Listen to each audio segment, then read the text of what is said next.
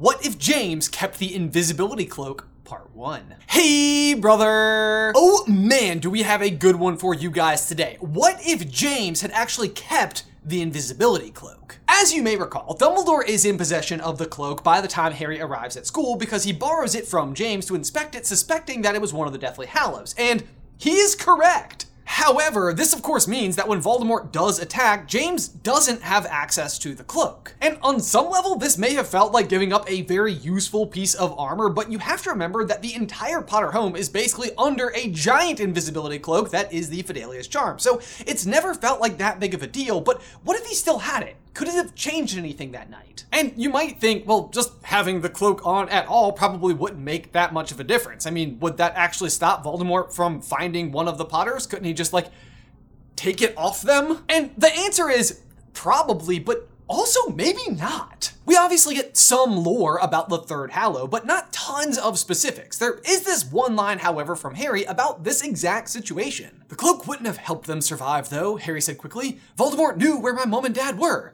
The cloak couldn't have made them curse-proof. And Dumbledore does agree with him on this point, but to me it always reads like he's just letting Harry make excuses for him here, and if Harry is willing to let it go, then there's really no reason to press the issue. I mean, you tell me. For context, here's the full exchange. And then your father died, and I had 2 Hallows at last, all to myself. His tone was unbearably bitter. The cloak wouldn't have helped them survive, though, Harry said quickly. Voldemort knew where my mom and dad were. The cloak couldn't have made them curse-proof. True, sighed Dumbledore, true.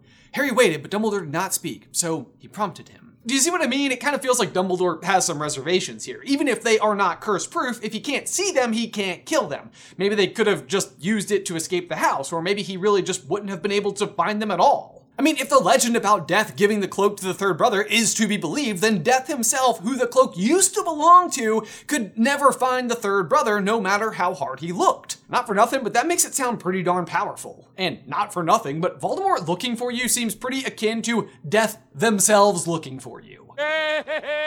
On top of that, if you don't want to take the lore of the Tale of the Three Brothers seriously, then we can look at 2 other lines from Dumbledore, who, if you'll recall from the conversation just before, chose to remain silent, but is now revisiting the powers of the cloak. First, and he's referencing himself and Grindelwald here, both of us could conceal ourselves well enough without the cloak. The true magic of which, of course, is that it can be used to protect and shield others as well as its owner. An excellent point that feels relevant to the situation at hand. Concealing yourself may be one thing, but hiding others less capable of such magic, like your infant, who happens to be the chosen one, is the real power. But then in the same discussion, there is also this quote. Again, for context, he starts by referring to the Elder Wand. I was permitted to tame and to use it because I took it, not for gain, but to save others from it. But the cloak I took out of vain curiosity, and so it could never have worked for me as it works for you, its true owner.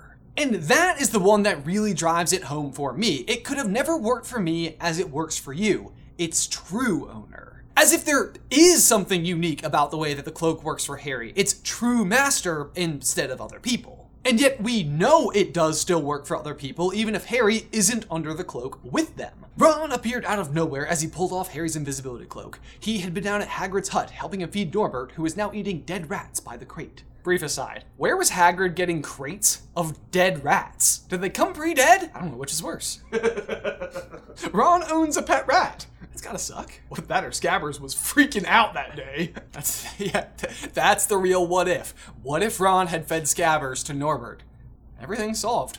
I'm way off topic. The point is, the cloak works for other people, and presumably Dumbledore put it on himself to see how it works. So what does he mean it would work differently for its true owner? It's an invisibility cloak and makes people invisible. That is the power, right? My body's gone. So if it has to do something more than make you invisible, but also not go as far as to make you fully curse-proof, then to me the extra layer it gives its true owner is that it makes you unfindable. Think of this like the power of the Room of Requirement when the DA asked it to be unfindable by Umbridge or the Inquisitorial Squad. Like everything else with the Room of Requirement, that then became a feature of the room itself. That being said though, and before you mention it, yes, I know Moody can actually see through the cloak, but I think that actually says more about the power of his eye than anything else, the backstory of which I'm sure must also be insane. But anyway, all of that is to say that yes, I do think the Potters, had it been in their possession, could have made effective use of the cloak on the night of Voldemort's attack to the tune of whoever was covered could not be found. And with that groundwork laid, we are now forced to ask the question, what if James never lent the cloak to Dumbledore?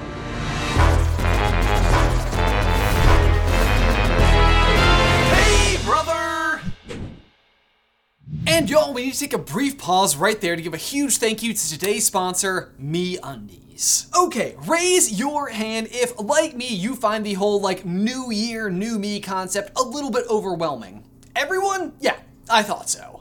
Suddenly changing who I am and being at the gym at 6 a.m. every morning isn't exactly on my New Year's bingo card. But even if it is on yours, MeUndies has you covered. No matter what your goals, they want you to feel empowered to be yourself. Their Move Me collection, for example, is soft and moisture wicking, ready to support your movements big and small. And if you want to lounge, you'll love their buttery soft undies, loungewear, and PJs. And okay, I will level with you guys. Last year, I was the New Year, New Me dude, and I did run a marathon. And on that day and all through training, I truly did wear MeUndies, and they were perfect. But that was last year. This year, I've got a whole new approach, and it involves a couch and probably this really cool head-to-toe MeUndies Star Wars onesie. Because when it comes down to it, no matter what your goals, you'll have unmatched comfort. MeUndies' signature fabric is breathable, stretchy, and oh so comfy, making it ideal for all-day wear. So kick off the new year comfier than ever and get 20% off your first order plus free shipping at MeUndies.com/super. That's MeUndies.com/super for 20% off plus free shipping. One last time,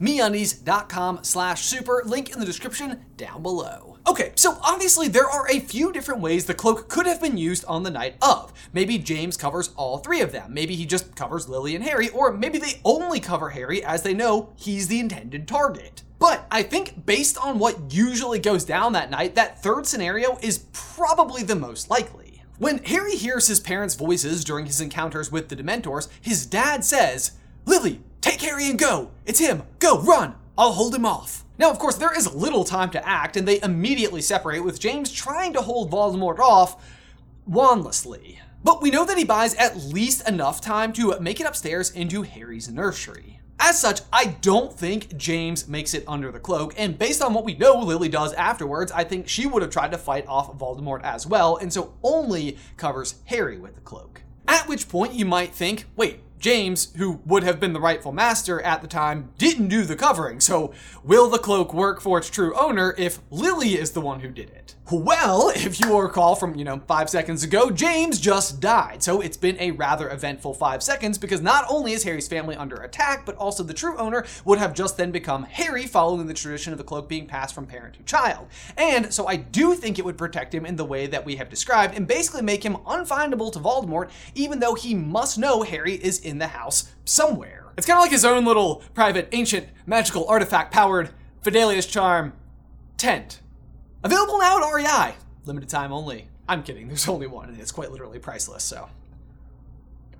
In the meantime, though, Lily is still in the house and not about to give anything up, and as usual, voluntarily dies, and in doing so, casts sacrificial protection on Harry. But here's where things get interesting. Voldemort can then not locate Harry in the house and try and finish him off. He searches and searches, but has no luck, and in a fit of rage, destroys the house for good measure and flees the scene. The destruction of the house as ever destroys the Fidelius charm, though, so others can see it, and Hagrid can still come and collect Harry from the ruins. Oh no, but wait, will Hagrid be able to find him with the cloak on? Amazingly, yes. While the protection of the cloak would make him unfindable to Voldemort, it doesn't need to protect him from Hagrid, so Hagrid could either hear him crying or else pull the cloak off and still be able to locate Harry. In fact, this exact explanation could be how either Luna or Tonks, depending on your version of the story, is capable of finding Harry under the cloak after Draco stomps on his face on the train. And I bet you thought it was Nargles.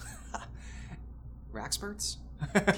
It's Tonks anyway, so who cares? Either way, this means almost everything goes down the same way, but with two major differences. Harry is not marked with the lightning-shaped scar and does not become a Horcrux, and Voldemort doesn't destroy himself, failing to kill Harry because he didn't even get the chance. So, how do the next 10 years pan out while Harry grows up enough to eventually go to Hogwarts? As ever, he'd end up at the Dursleys, where Dumbledore can place the bond of blood upon him so that that Voldemort can't find him there either, which at this point has to be straight up infuriating if you are Voldemort. Like, this is the most unfair game of hide and seek that has ever existed. But Voldemort sucks, so no sympathy whatsoever. Overall, though, this is a much bigger deal because Voldemort never fell. So does that just mean that 10 years later, the whole world has fallen and he's taken over? Well, it probably should mean that, but no, as ever, Voldemort's main concern once he knows about the prophecy is to fulfill it by killing Harry, and he plans on using Harry's death to make his final Horcrux, so he waits with his new plan of luring Harry into the open by creating a false calm. And this may sound unlike Voldemort, but remember, his goal is immortality, so days, weeks, even years are, on the whole, less important to him. So he halts Death Eater activity until such a time that Harry will go to Hogwarts, and this is actually similar to what happens at the end of our What If Neville is the Chosen One series as well. But by doing this, the wizarding world lets its guard down to the point where Harry is allowed to actually go to school. Which actually is part of the plan, because Voldemort has a fantastic way to attack Harry at the school right under Dumbledore's broken nose: the diary. And like, why wait? Just go ahead and plant it right away so Harry doesn't have any time to learn more magic, and then you don't have to personally attack. Just sit back and watch. And while Ginny's not at school yet, I think Voldemort can guess Harry will be in Gryffindor based on his parents, and will target another kid in his year who's likely to end up there as well: Ron. Ha! Another Weasley.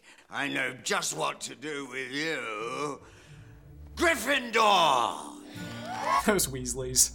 Love their diaries. And as per always, Ron and Harry become besties, but then Ron quickly opens the chamber and the attacks begin. If I had to guess, the first one is on Halloween and hits Hermione, who's going to be off by herself crying in the bathroom because of something Ron said. A little bit of an oopsies. It is worth noting that this go around, Harry can't hear the basilisk because he isn't a Horcrux, but he still does his sleuthing and realizes Ron is getting out of bed at night and is able to follow him down to the chamber on one such occasion, courtesy of the Invisibility Cloak. And we all know how this one plays out. Tom Riddle appears, jump scare basilisk, fox, hat, sword, you know the deal. Except the sword has an interesting twist. If you're a longtime subscriber, you know that we firmly believe that Voldemort had the sword with him when he went to go kill Harry as a baby. The sword was intended to be the final Horcrux that would complete the set of Founder's objects alongside Hufflepuff's cup, Ravenclaw's diadem, and of course, Slytherin's locket. But usually he loses it after the attack, at which point it just disappears, as it's known to do. This time, however, he'd still have it uncruxed until Harry summons it to himself in the chamber and swiftly kills the basilisk with it. And so the diary gets destroyed and Dumbledore is able to learn about the Horcruxes. Overall, a very bad night for Voldemort, who is down a Horcrux and a rare object he was going to make into a Horcrux, plus that Potter kid is still alive, but... And now, what is Voldemort to do? Well, the good news for him is that even though this was a failure, it wasn't a very public failure, and as far as the public is concerned, he's been dormant for 10 years, so he can still operate pretty good in secrecy. Unfortunately, he doesn't have another great way into Hogwarts, but there is a very public, widespread wizarding event just on the horizon he can hope to capitalize on: the Quidditch World Cup, which will be fittingly hosted in Britain. As it is already, the Death Eaters get up to fun here in the main story, but this time around, way more of them will be at large, and it really can be like a coming out party for the dark side. For Harry, that means he gets 2 pretty regular years at Hogwarts where nothing too crazy actually happens. He just goes to school and learns things. Boring. But during that time, with things being slower, I think Dumbledore makes significant progress on his Horcrux research. Either way, that lands us at the Quidditch World Cup. Harry and friends attend. Hermione is still, of course, a bestie after the whole chamber situation. Ireland wins, but Crumb catches the snitch. Celebrations ensue, but then dark marks appear everywhere. Unironically this time. They weren't really ironic the first time, just, more dangerful this time. Security around Harry was, of course, tight, but absolute chaos ensues as panic breaks out everywhere. Death Eaters are openly attacking civilians and causing damage, spreading orders, and ministry officials thin. So when Harry and company find themselves in the clearing, they don't discover Winky the house elf, but instead, Voldemort. In the flesh. Harry, of course, reaches for his wand, but it's not there. Usually, Barty Crouch takes Harry's wand in the top box almost by accident just because it's right there in front of him. But obviously, this time he never got sent to Azkaban in the first place. But with years of planning, Voldemort has now instructed Barty Crouch Jr. to steal Harry's wand during the match to ensure he's without a weapon. So, with no defense, Voldemort doesn't hesitate. Time to die, Harry Potter. Avada Kedavra! Avada Kedavra!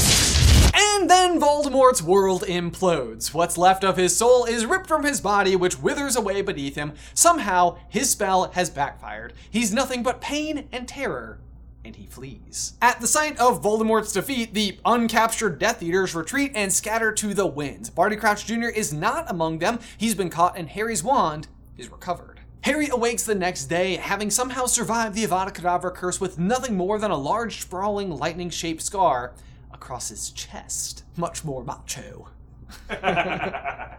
Usually, Lily's sacrificial protection kicks in immediately and is put to the test just moments later, but this time, it's been well over a decade and the protection still lingers, meaning, as ever, Voldemort's spell backfired and Harry is left, the boy who lived. As we all know, just like last time, this doesn't mean that Voldemort has been defeated, so tune in next week for part 2 and the finale of What If James Kept the Invisibility Cloak.